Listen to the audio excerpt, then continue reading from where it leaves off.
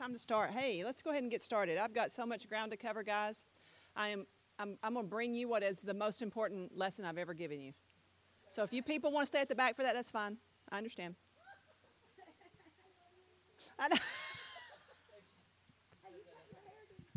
Yes, I chopped it off myself. I stood in the mirror and I went, oh, let's see. Oh, no. It was dirty when I did it too, you know. I didn't even bother washing it. And then as I was curling, I was like, "Ooh, I got some long stuff." So yesterday morning, I was fixing it, you know. You know why? I understand that people have to have stylists. If people ask me, "Where do you get your hair done?" I say, "I do myself, but you can go to Yvonne. She's great." Yeah, because I have had people before ask me, "Will you cut my hair?" I say, "Oh, sure," but realize you get what you get. I'm not licensed or trained. You decide. Yeah. And they'll go, "Oh, never mind." And I always say, and I don't charge anything, so you also get what you pay for. Right. So. Yeah, I'll be glad to do either one. Brain surgery, heart surgery, doesn't matter. No skin off my teeth, right? Okay, let's start this morning. Father, we thank you for your day, God. We thank you, Lord God, for every blessing that you bestow upon us, Lord God. I pray that you would open our ears to hear, heart to receive today, Lord God. I ask, Lord, that you would just endow us with supernatural anointing and revelation. We welcome you, Holy Spirit, into this place right now. And I ask, Lord God, that you would begin to encounter your people again. That we would experience, Lord God, the power of the resurrection in our life, Lord God, when we come to the full realization that the cross is our place of a new day. In Jesus' name. All right, we're going to turn to, I didn't take prayer requests because I don't have time. I don't have time. Y'all be all right. Okay. You'll be all right. You'll be all right. Okay, we're going to go to 2 Kings, and we're going to go to the 13th chapter. And I'm going to read the entirety of the 13th chapter.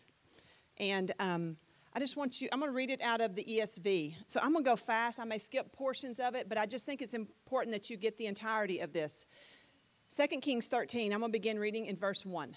This is during the time of Elisha's ministry. In the 23rd year of Joash, the son of Ahazerah, the king of Judah. Okay, now you have to know, we're not going to talk about Judah today, but and Kings always parallels Judah and Israel, right? Because they split after Solomon under Rehoboam and Jeroboam. So Kings always takes you through the northern kingdom, which is called Israel, where its capital is Samaria. It also takes you through the southern kingdom, Judah, whose capital is Jerusalem. Okay, so every time you're reading Kings, you have to know that. So in the 23rd year of Joash, the son of Azariah, the king of Judah, Jehoahaz, the son of Jehu, began to reign over Israel in Samaria, and he reigned 17 years. He did what was evil in the sight of the Lord and followed the sins of Jeroboam, the son of Nebat, which he made Israel to sin. He did not depart from them, and the anger of the Lord was kindled against Israel. Now, just that the sin of Jeroboam, whenever it split under Solomon's reign, at the end of Solomon's reign, Rehoboam was Solomon's son. Solomon's son did not have the wisdom that his father had. And so under his reign, he allowed the kingdom to split because he put too much taxation on the people. And this guy by the name of Jeroboam was the chief builder for Solomon. And so he had a lot of clout and power, very outspoken and well-known man. And so he stepped in and he took Israel and 10 of the tribes into a split, right? Just like a church split, but it was a kingdom split. And so Jeroboam did not want his 10 tribes that he ruled over to go to Jerusalem where the temple was at. Solomon's temple was still standing in Jerusalem, and that was the center of all worship in Israel, correct? And so he was afraid that his people now under him, if they made the pilgrimage to Israel, which was prescribed under the law 3 times a year, Passover and Pentecost, and then the ingathering and, the feast that they were supposed to go and worship. He didn't want them to go there because he was afraid of what? Rulers are often afraid of losing their people. that they won't come back, and that while they're there, they'll, a coup, and you know what I'm saying? It just wouldn't be good. So he's like, this is what we're going to do. Since we are covenant people and we need to worship God, we're going to have a place in Samaria that you can worship and do just the same thing that you could do in Jerusalem. Sounds right, right? Or does it? So he built 2 altars in Samaria, in high places. They were called it was a high place. And they're saying, see, you don't need the temple. You don't need the house of God. You don't need to go there. You could stay home and listen on Facebook. You don't have to. You don't have to. See, this will be so much more convenient. And there's lots of people who live under that paradigm. You can look around you today and see that. Because the God of convenience is the God we serve. Because we think that God is cool with whatever, however, He is not. When you read through the Word of God over and over and over and over and over and over and over again, it says, but they did not remove the high places. You know what that's talking about? Right here. No one bothered, because convenience is such a convenience. But it's not obedience. So let's just move on. I just wanted you to have that for context, because you'll see it throughout the Word of God over and over, and that'll just give you the understanding of that. And so Jeroboam, the son of Nebat, which he made Israel to sin by building those altars, he did not depart from them. And the anger of the Lord was kindled against Israel, and he gave them continually into the hand of Hazael, king of Syria. God gave them to their enemies continuously because they chose a life of compromise over obedience. He lifted the guard over, he lifted the protection. Y'all getting this? It's so good, isn't it? Okay, so he brought them, King Hazael, king of Syria, into the hand of Ben-Hadad, the son of Hazael. Just for information's sake, Ben-Hadad is the son of fierceness. That's what his name means, the son of fierceness. Hazael named him the son of fierceness. What is Hazael calling himself? Yeah, okay, so you know, these are bad dudes, right? Okay, and then Jehoahaz sought the favor of the Lord, and the Lord listened to him. Can somebody think God is kind? And he listened to him, for he saw the oppression of Israel and how the king of Syria oppressed them. Therefore, the Lord gave Israel a savior, so that they escaped from the hand of the Syrians, and the people of Israel lived in their homes as formerly. Nevertheless, they did not depart from the sins of the house of Jeroboam, which he made Israel to sin, but walked in them. He didn't remove those high places. And the Asherah also remained in Samaria. And Asherah was a idol to the goddess, where they would, burn your kids for good crops. Sacrifice your children. Sacrifice your children for convenience. I've never heard of such. Okay. For there was not left in Jehoahaz an army of more than, now listen to this, for there was not left to Jehoahaz an army of more than 50 horsemen, 10 chariots, and 10,000 footmen. He's given you an artillery count of their standing army. He wants you to know they have been weakened by what? What have they been weakened by? Compromise, disobedience. That's what's weakened them. Okay, and so we move on, and he tells them, he names how many footmen and how many chariots they had. And it says, for the king of Syria had destroyed them and made them like dust at the threshing, which is also very interesting, because the anointing, the Bible says, destroys the yoke. Now, that word destroys, it means to grind to powder like dust. So the anointing is supposed to break the yokes and grind the yokes to powder like dust. Isn't it interesting that the enemy that raised up against Israel because of Israel's compromise came in and ground their strength to dust? Compromise. Like dust at threshing. Now the rest of the acts of Jehoahaz and all that he did and his might, are they not written in the book of the Chronicles of the kings of Israel? So he's saying, go there and read the rest. So Jehoahaz slept with his fathers, and they buried him in Samaria, and Joash, his son, reigned in his place. In the 37th year of Joash, king of Judah, he's 37 years old, and Jehoahaz, Okay, this is where it gets confusing. There are two kings now sitting on the throne, and both of their names. The Judean king is named Joash. The Samaritan king is also named, he's named Jehoash, but they shorten it to Joash. So this gets confusing, but just know we're talking about Israel. But they always name who's at Judah. Joash is at Judah. Jehoash, the son of Jehoahaz, began to reign over Israel and Samaria, and he reigned 16 years. He also did what was evil in the sight of the Lord.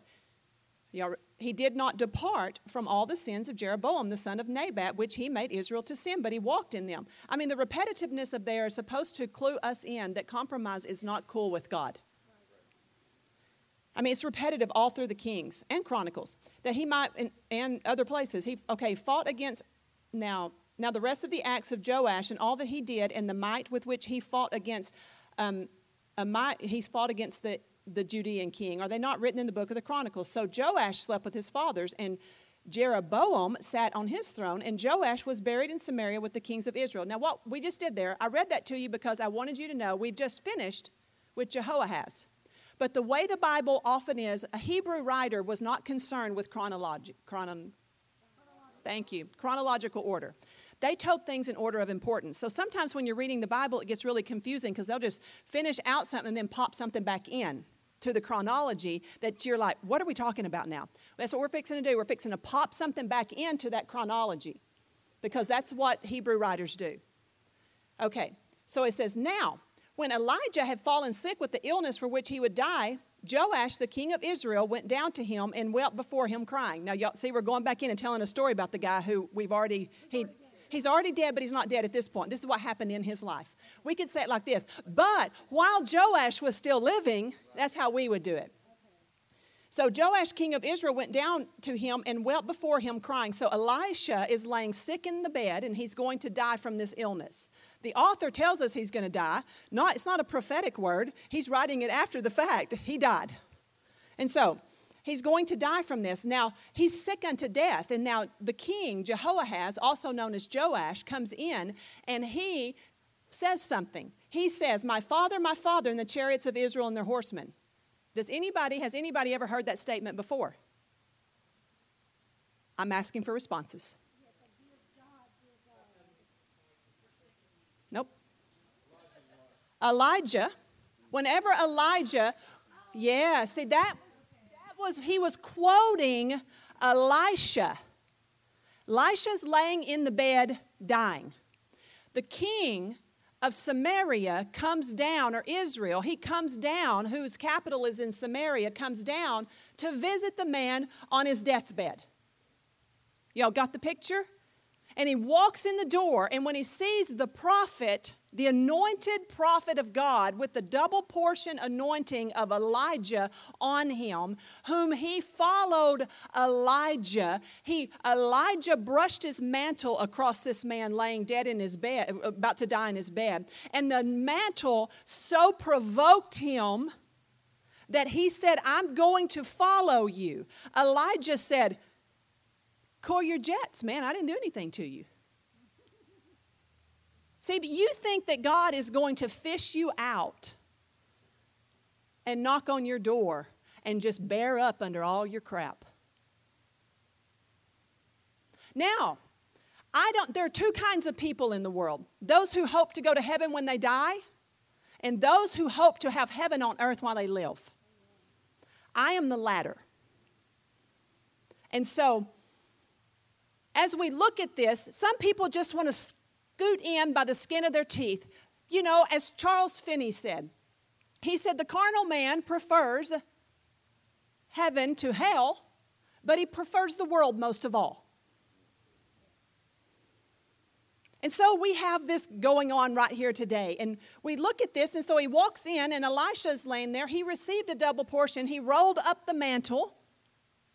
He said, where is the Lord? But before he said that, whenever the chariot was coming to take Elijah away, he didn't see death. He didn't die a natural death. I personally believe he will be one of the witnesses who comes back in Revelation. He and Enoch is what I believe, the two men in the Bible who never saw death. It is appointed unto man once to die. In Revelation, they will both be slain by the Antichrist, and their bodies will lay in the street for 3 days, and then God will resurrect them. That's going to get some attention. But before that, they will be given the power of God to actually breathe fire from their mouth. I don't know if that's literal or figurative. It's going to be cool either way. You know? It's going to be cool. Just stay tuned. It gets good. And so here we have this man of God who saw Elijah, the father of the faith, taken in a chariot. And when he saw him being taken up in a chariot, raptured, if you will, he said, my father, and the chariots of Israel and their horsemen. Right? Yeah. And then when Elijah disappeared, his mantle, can you just see it floating down from the sky? Just floating down, and it dropped on the ground. And so he went and picked up the mantle and he rolled it up, the Bible says, Elisha did. And he went to the Jordan. See, they crossed out of the promised land onto the other side, into the wilderness. And Elisha said, where is the Lord God of Elijah? And he smote the Jordan. He touched the mantle to the Jordan. And it does what? It just stood on end. And he walked back in. And Elisha had asked for a double portion anointing. He wasn't just asking for more for his own sake. A double portion anointing was the anointing of the firstborn son in a family. He was given a double portion anointing because he had double the responsibilities. See, many of us, we want so much from God, but we don't want to take up the same yoke of the responsibility. We want a double portion, but we don't want the responsibility. The older son was responsible for caring for his female sisters, for his whole family, for taking care of everything. So it stands to reason. Why would the father give him twice as much? He had twice as much to pay. So the king walks in, and when he says that, what in turn? He knows what he's saying. Elisha knows what he's saying. Everybody who's reading this, who knows the word of God, knows what he's saying. What is he saying? He wants the double portion. The king has walked into the room of the man of God, and he's saying, I want to be the successor of your anointing. We've got a king walking in who's anointed king, and he's walking in and he's asking for the prophetic anointing in addition to the kingly anointing. How many of you think God would be willing to do that? All day. All day. But let's read on. And Elisha, he cried before him, and Elisha said to him, take a bow and arrows. So he took a bow and arrows. And when he said to the king of Israel, draw the bow, and he drew it. And Elisha said, and he laid his hands on the king's hands. Y'all are remembering the Kleenex box, some of y'all. And he said, open the window eastward. And he opened it, and Elisha said, shoot. And he shot. And Elisha didn't go shoot. He said, shoot. You know, different kind of shoot. And he shot. And he said, the Lord's arrow of victory, the arrow of victory over Syria, exclamation point. He said it a lot more exciting than I just did. Find my place. Y'all see me read without my glasses, don't y'all? It's a miracle. For you shall fight the Syrians at Aphek until you have made an end of them. What's he going to make of the Syrians? Now let's just take for a moment what's on the table here.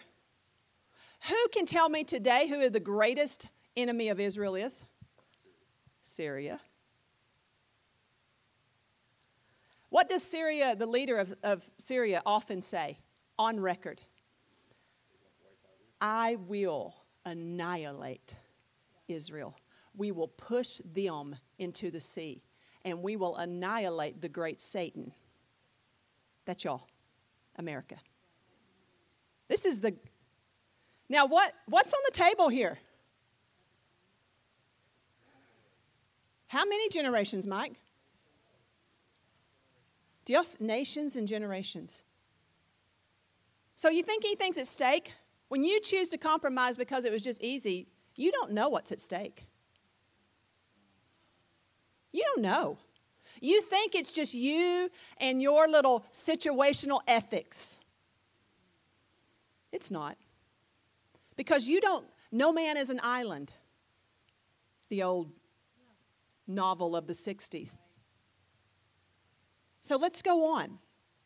If this feels hard, good, I'm doing it right.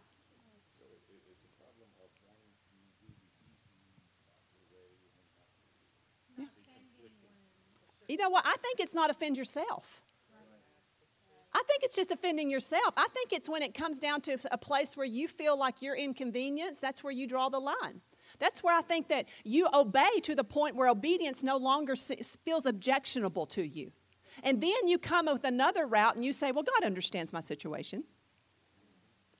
I know y'all tell me this. I talk to people face to face and they tell me about their circumstance. They're living with a man. They're not doing this. They're doing that. We're this, we're that. We have a situation. You know, they can't get divorced. We can't get divorced. No one, but we're living in adultery. And you know what they say? They always tell me this. Always, bar none. God understands my situation. You know what I do? I go, you do you, boo-boo. As for me and my house, I mean, just you go there. It's because it pays the bills that day. Yeah. And never mind the future. Look, I'll tell you from personal experience. Yeah. Timothy and I I got to pull my pants up, y'all. Sorry. we were shacked up in the beginning. Shacked up. We had shacked up over here. Yeah. But literally once we got married, Yeah. our path for the Lord and the blessings of And you know our what? lives Yep. were just bar none of just a huge difference. Yeah, and when I'm saying that, sorry, y'all, my pants are just all messed up. And when I'm saying that, I'm not trying to be, judgmental. I'm just giving you the word. I don't, I don't feel a need. I do not feel a need to put a Band-Aid on your skint knees. I feel a need to go, what were you doing when you got it, dummy? Quit doing it. You know what I'm saying? If you keep skinning your knee, you know what I mean? Everybody can fall in a ditch. But if you just keep running into the same ditch over and over, I'm just going to step back and go, when you did what you did, you got what you got, moron. Yeah. I mean, this is not meant to be hard. This is not meant to be hard. But sometimes I think that we're so blind, it takes somebody who's willing to say it hard before you get it right. You know what I'm saying? Okay, let's go on. I love y'all. Okay, so strike the ground. Okay, now he said, take the arrows, and he took them. And he said to the king of Israel, strike the ground with them. And he struck it 3 times and stopped. Can somebody say halfway there? He struck it 3 times and he stopped. Then the man of God, the prophet, the dying prophet, who's talking to the man who said, I want to be anointed king, and I want to be anointed as your prophetic predecessor or successor. He said, okay, cool. There's your arrow over your entirety of the Syrian army. You're going to completely remove them as an enemy in your life for generations. And I think somewhere along the way, the king heard that and he went,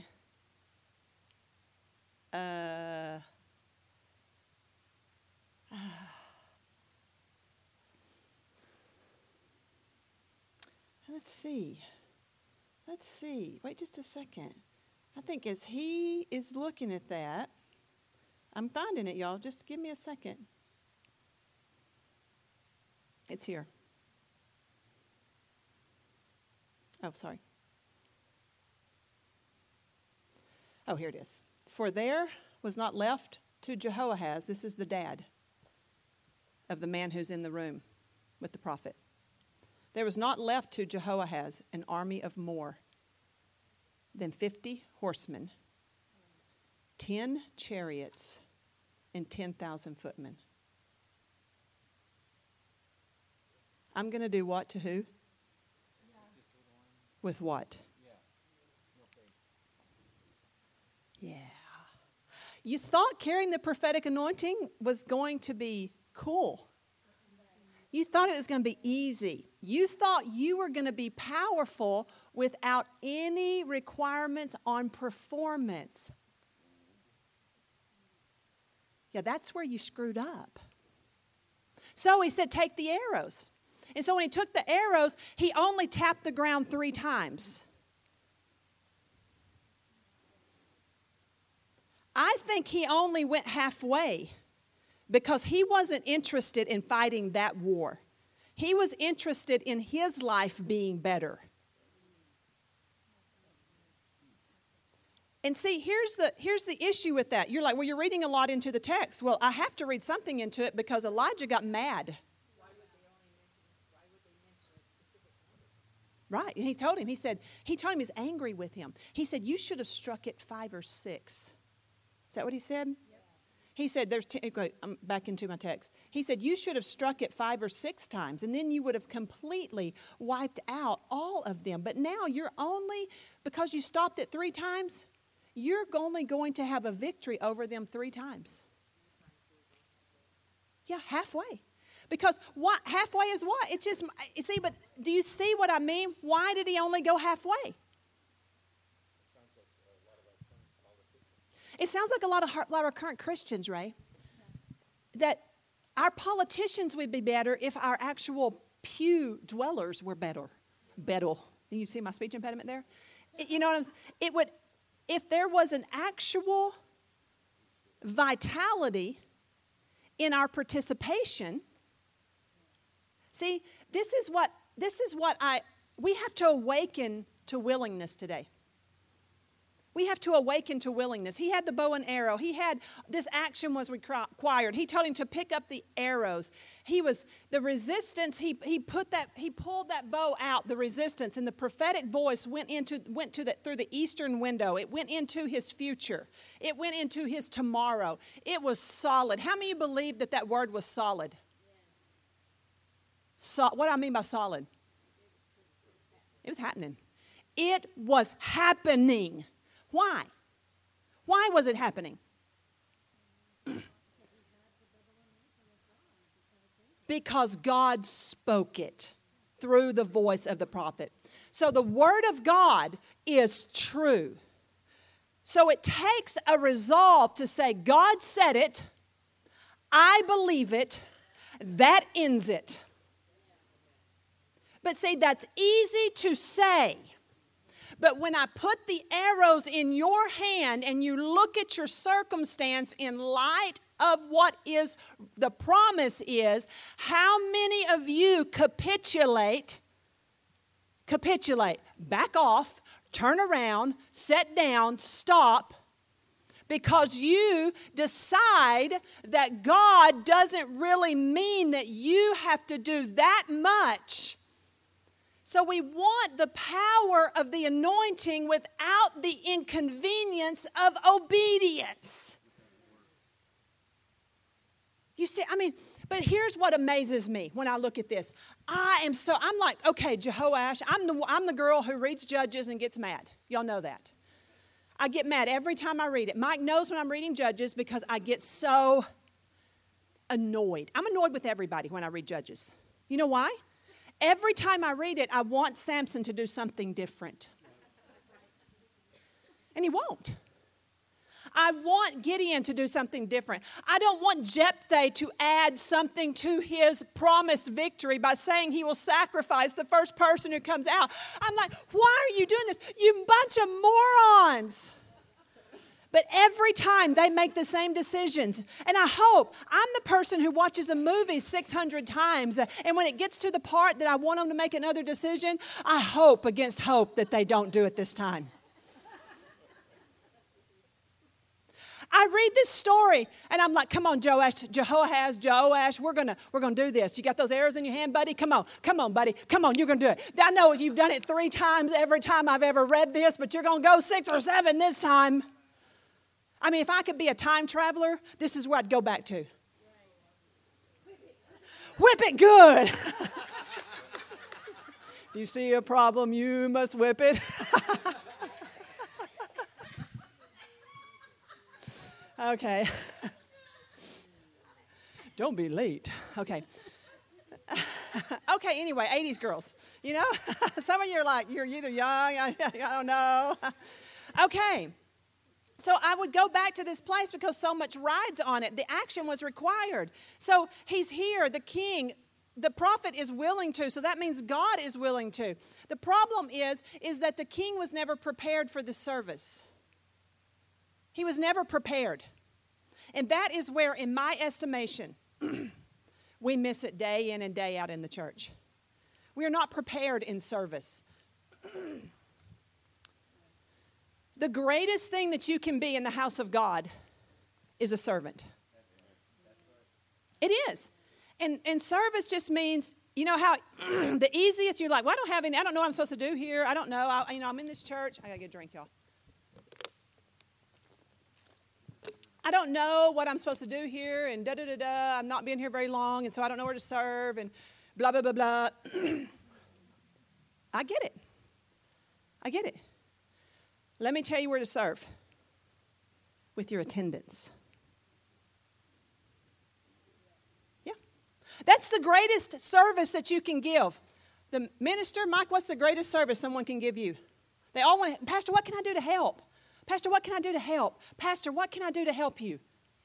Show up.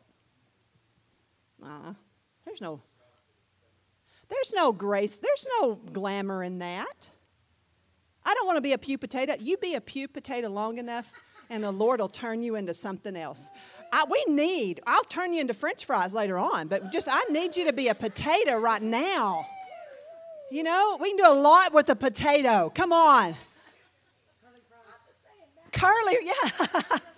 So, that is the greatest place to start in your service is just being faithful to sit there. Well, no one talked to me. Then you talk to someone. Wine bag. I don't know how to get involved. Use your 2 little feet and go to the information center and find an event and be there. That's how people get involved. The ones who don't have all these, these insecurity hoops that everybody's got to jump through to make them feel good. What am I doing? Hold people up. You're doing great. Sometimes I feel like church ministry is like Weekend at Bernie's. You know what I mean? Yeah, don't notice they're dead. You're doing great serving. Here, you need this and this and this and this. It's like 2-year-olds. What do you need to serve? Okay, we're going to do a craft today. Here's your Play-Doh. Here's the cutouts. Here's this. Okay, you can do it. I need green. Okay, let me go get that. Here, now serve. No one showed up. I don't care. That's just there you go. There's a little crack into my world. Just be there. Just be there. But the king just popped in on the day of his death, or a few days before. I just show up at the deathbed, and I'll get the goods of God. I just show up, pop in. But see, what's amazing to me is God was willing. And God is willing. You know why? Because he's good. And he's merciful. And he's kind. And he's long-suffering. And he keeps covenant to 1,000 generations. But the problem here is on the other side of the equation. The king wasn't prepared even for the goodness of God. He didn't know he hadn't done the due diligence, so to speak. And he didn't know how to act when the opportunity was right in the room with him. Had he done his time in service like Elisha had done his time in service to Elijah, then when it came time for the succession, for the passing of the anointing, he would have been prepared in the service of the thing. So when he got there, he would have known what to do. The king didn't know what to do with the arrows because he didn't understand how the anointing operated. You're not prepared for the test. That's what I tell people all the time. You must be present to win. And so here he is. He's not been prepared in service. We've got this timid anointed king. There's nothing worse than a timid anointed king.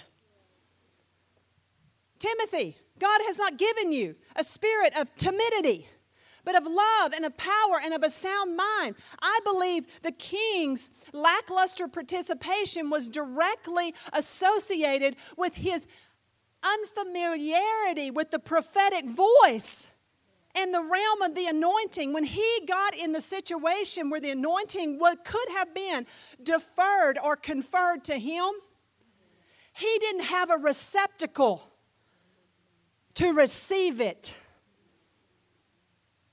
I mean, I'm telling you, I have sat with this scripture for years.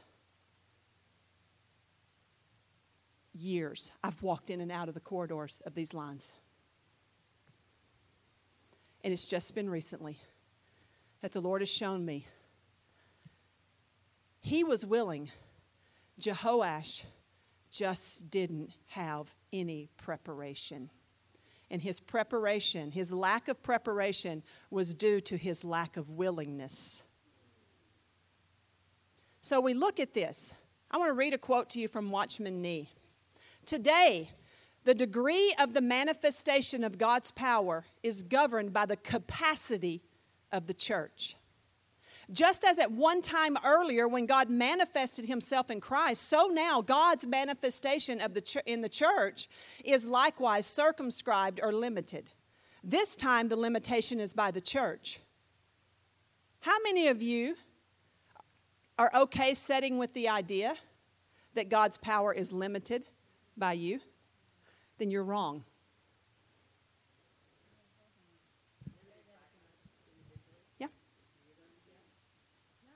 Now, it may not be comfortable to think about, but did God want to anoint him? I mean, did God know that he wasn't going to do it? Of course, he sees ahead in time. But you know what's so amazing to me is God never acts discordant with faith. No, according to his faith, by Christ's works. See, God sets outside of time. So when he's offering an anointing to the king, that the anointing that the king has not qualified himself for, this is not, his mercy is not based on how merciful he is to a king who he feels sorry for. His faithfulness to this king is based 100% on the covenant that he has forged from before the foundation of the earth with Christ. And so his faithfulness is based on, he always acts in faithfulness to the covenant of Christ, which is the covenant of mercy, which is the covenant of good. That's hard for us because we live in time. God is not restricted by time. So when he offers something to a person that they do not deserve, he either has to be unjust or he has to be a justifier in another work, which is the work of Christ. So he, outside of time, brings an offering into time based on what will happen in the fullness of time. See, and the faith of it is not based on anything other than God's faith in himself. He can't act contrary to faithfulness. He can't, because the Bible says if you deny him, he'll deny you. If you reject him, he'll reject you.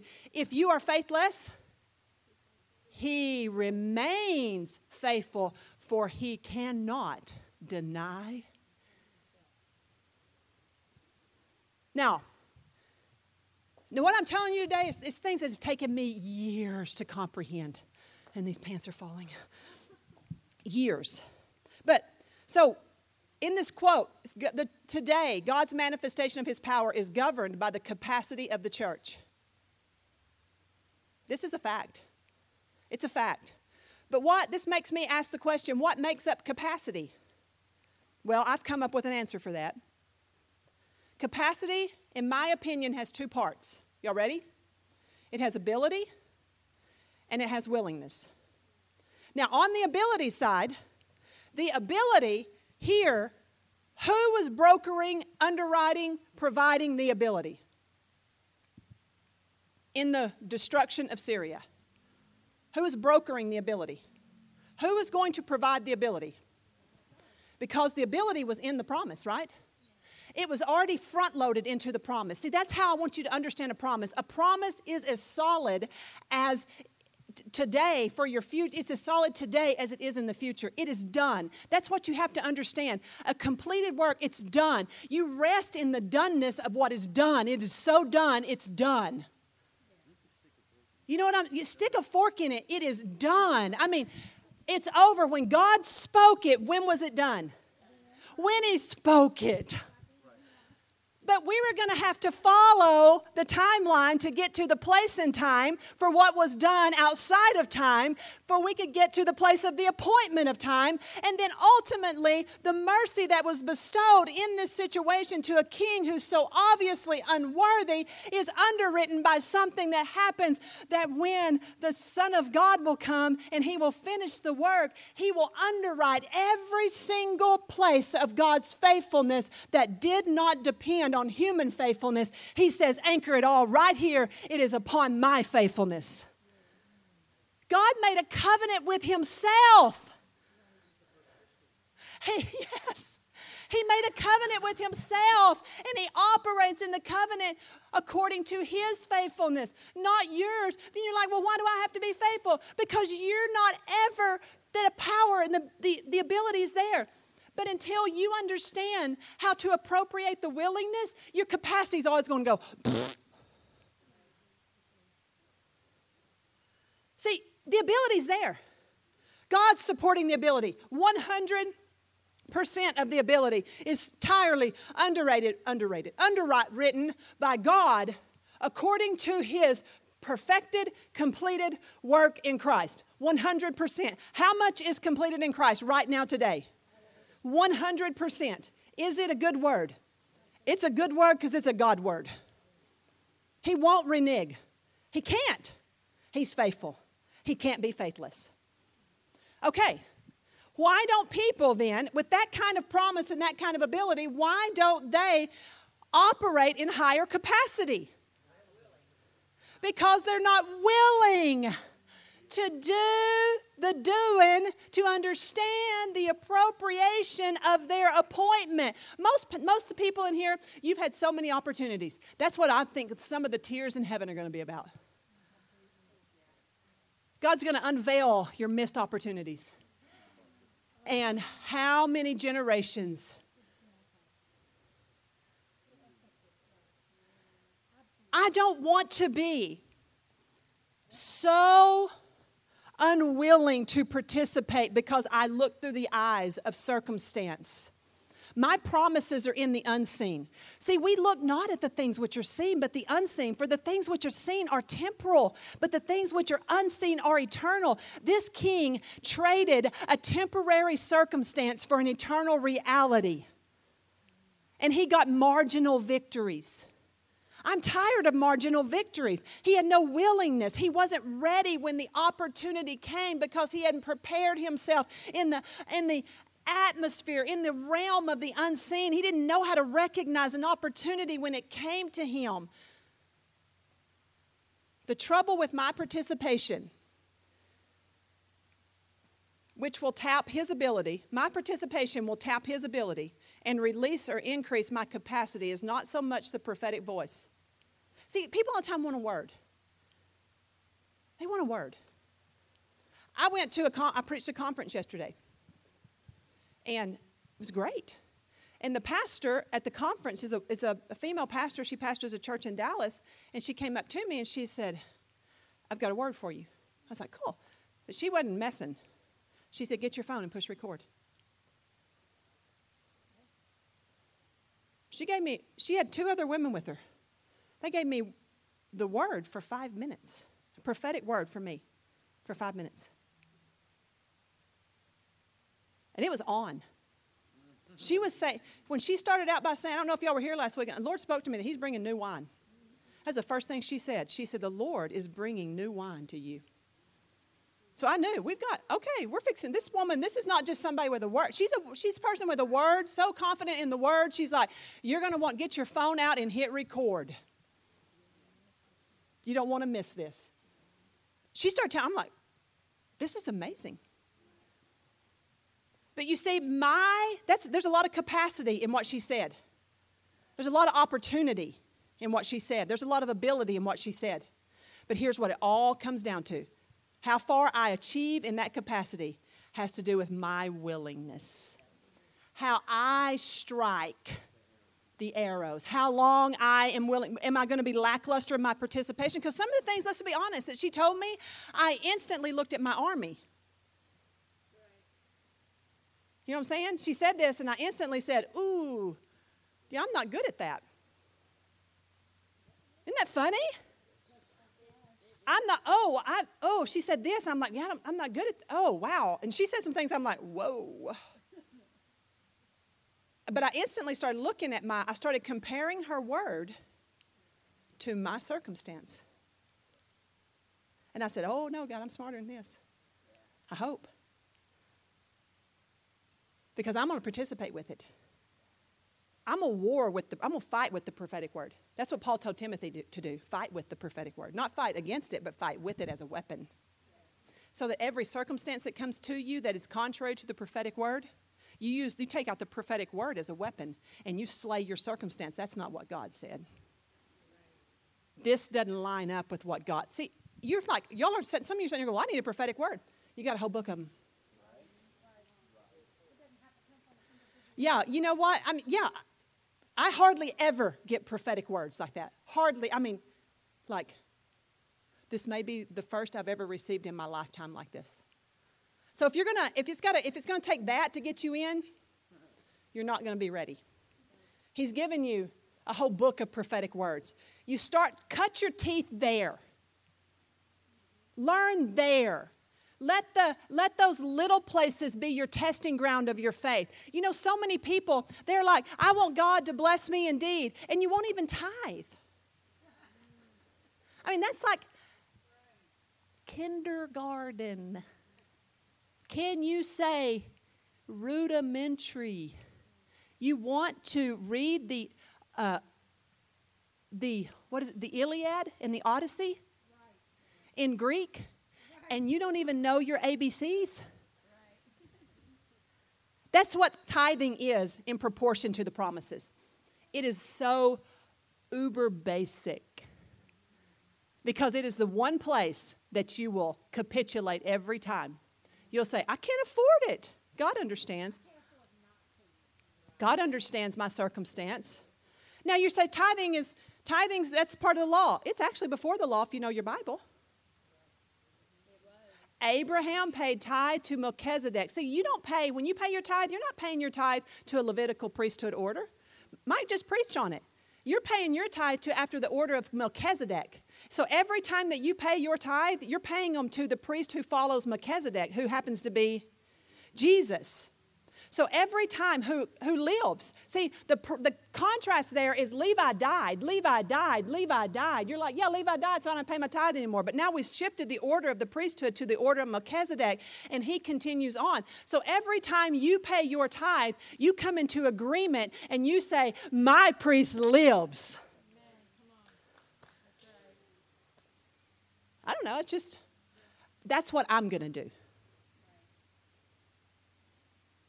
What does tithe mean? 10%. It's pretty easy math. You say, well, I don't want to hear that, Andrew. I can't afford it. And the beat goes on. That's good. I'm not going to tell you have to. I'm not going to send you a bill. You know what I'm saying? It's your choice. It's your choice. Huh? If it's quick, because I got a lot of room to cover, you better talk like you're fast. Oh, you're going to be on the microphone? Oh, Lord. Okay. Okay. Chris, my baby son, is now this is going to be quick, Ruth. Doing revival, and he had a couple rows of kids up front praying for him. So I'm standing behind one. He's 12, 13 years old, and I really didn't know the story of this kid anyway, but I'm standing behind him praying. And he's wanting to reach out to the kid in front of him. But he's not there yet, and I'm watching him, and I'm praying. And God's got someone to take your place and go through it, right? So I'm standing there, and I'm praying. I'm praying for Eddie. I'll never forget it, praying for Eddie. Finally, after several times of stepping out, he stepped out. And he laid his hands on this kid, and he started praying. But Andrea, just what you're saying,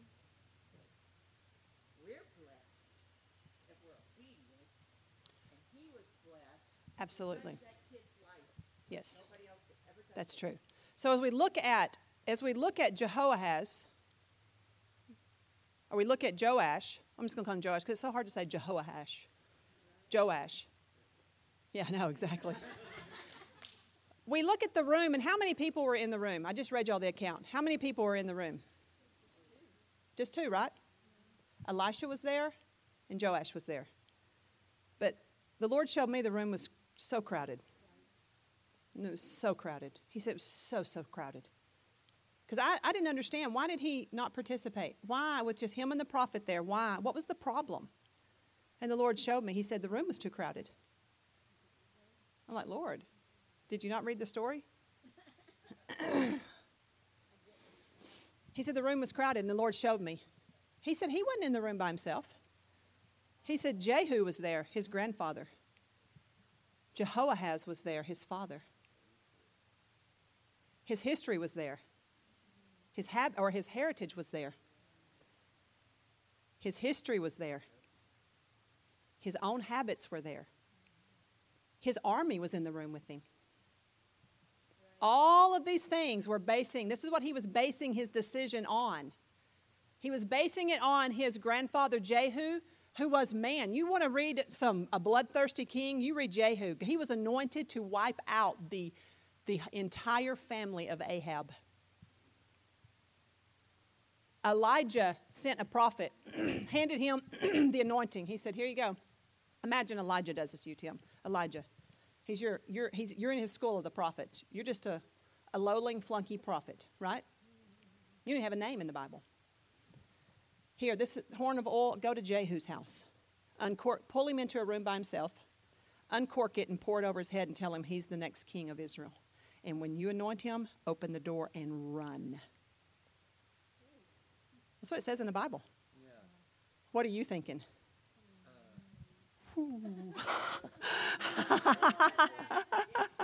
Me? Now, so he goes in, and Jehu's with all of his men. He walks in, and he's on assignment. He's got his horn of oil. Hey, Jehu, could I have a word with you? Yeah, back here. It's private. Okay. Yeah. He shuts the door behind him. He uncorks the oil, and he said, the Spirit of the Lord, the prophetic voice has gone forth, and you are the next king of Israel, and you will completely wipe out the entire house of Ahab. And he pours that oil on his head. And as soon as that flask is empty, he opens that door, and next thing you know, the prophet's running out. Yeah. And the King Jehu, he's been anointed. He hadn't been promoted. He walks into the room, and the guys are like, what just happened? He's got. What happened? He said, oh, nothing. What do you mean? They're like, the prophet took off. Something's gone on here. You're oily. What's happened? He said, what happened? Tell me. He said, the prophet just anointed me king of Israel. And they're like, done. And they started killing everything that moved.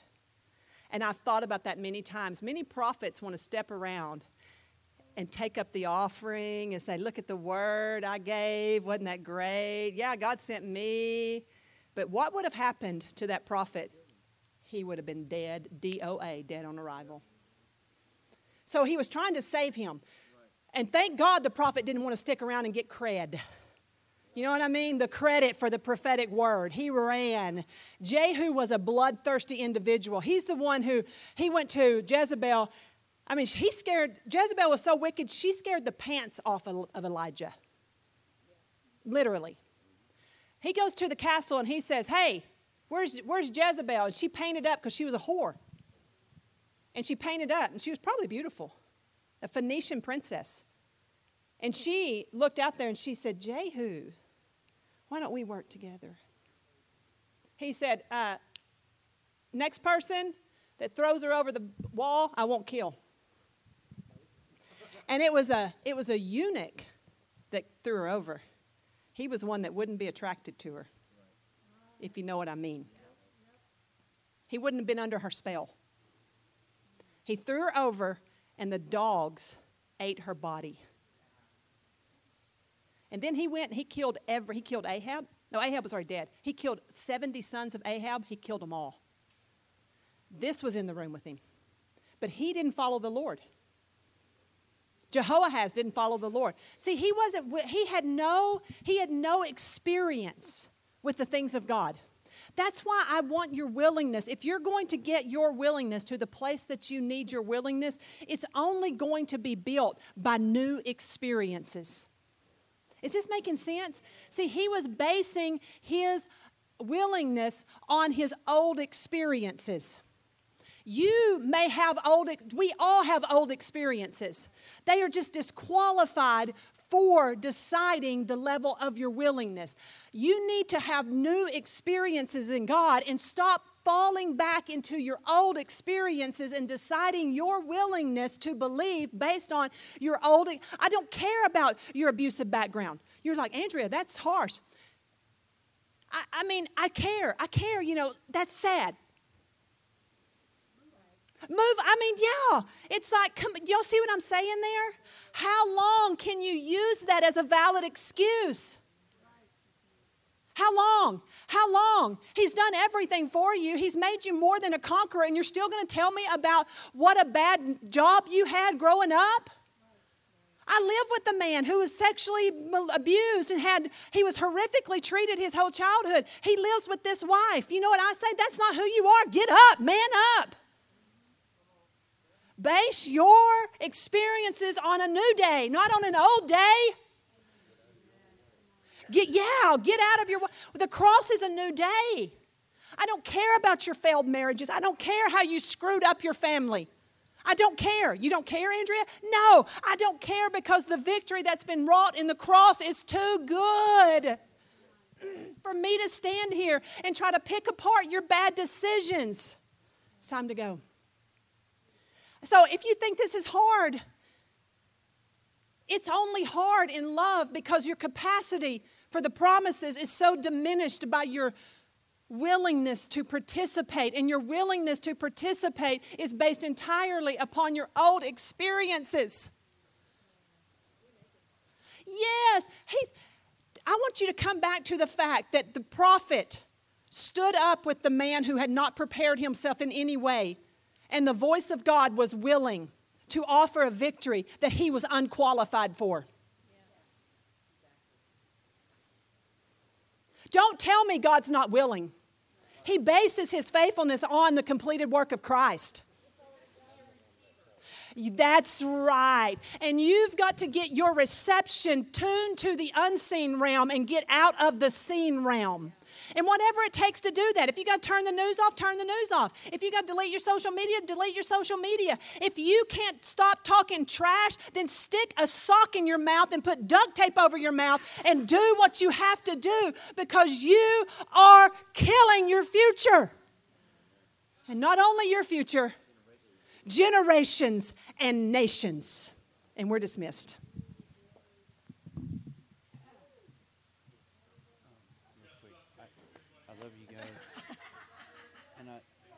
Love God more. Yeah.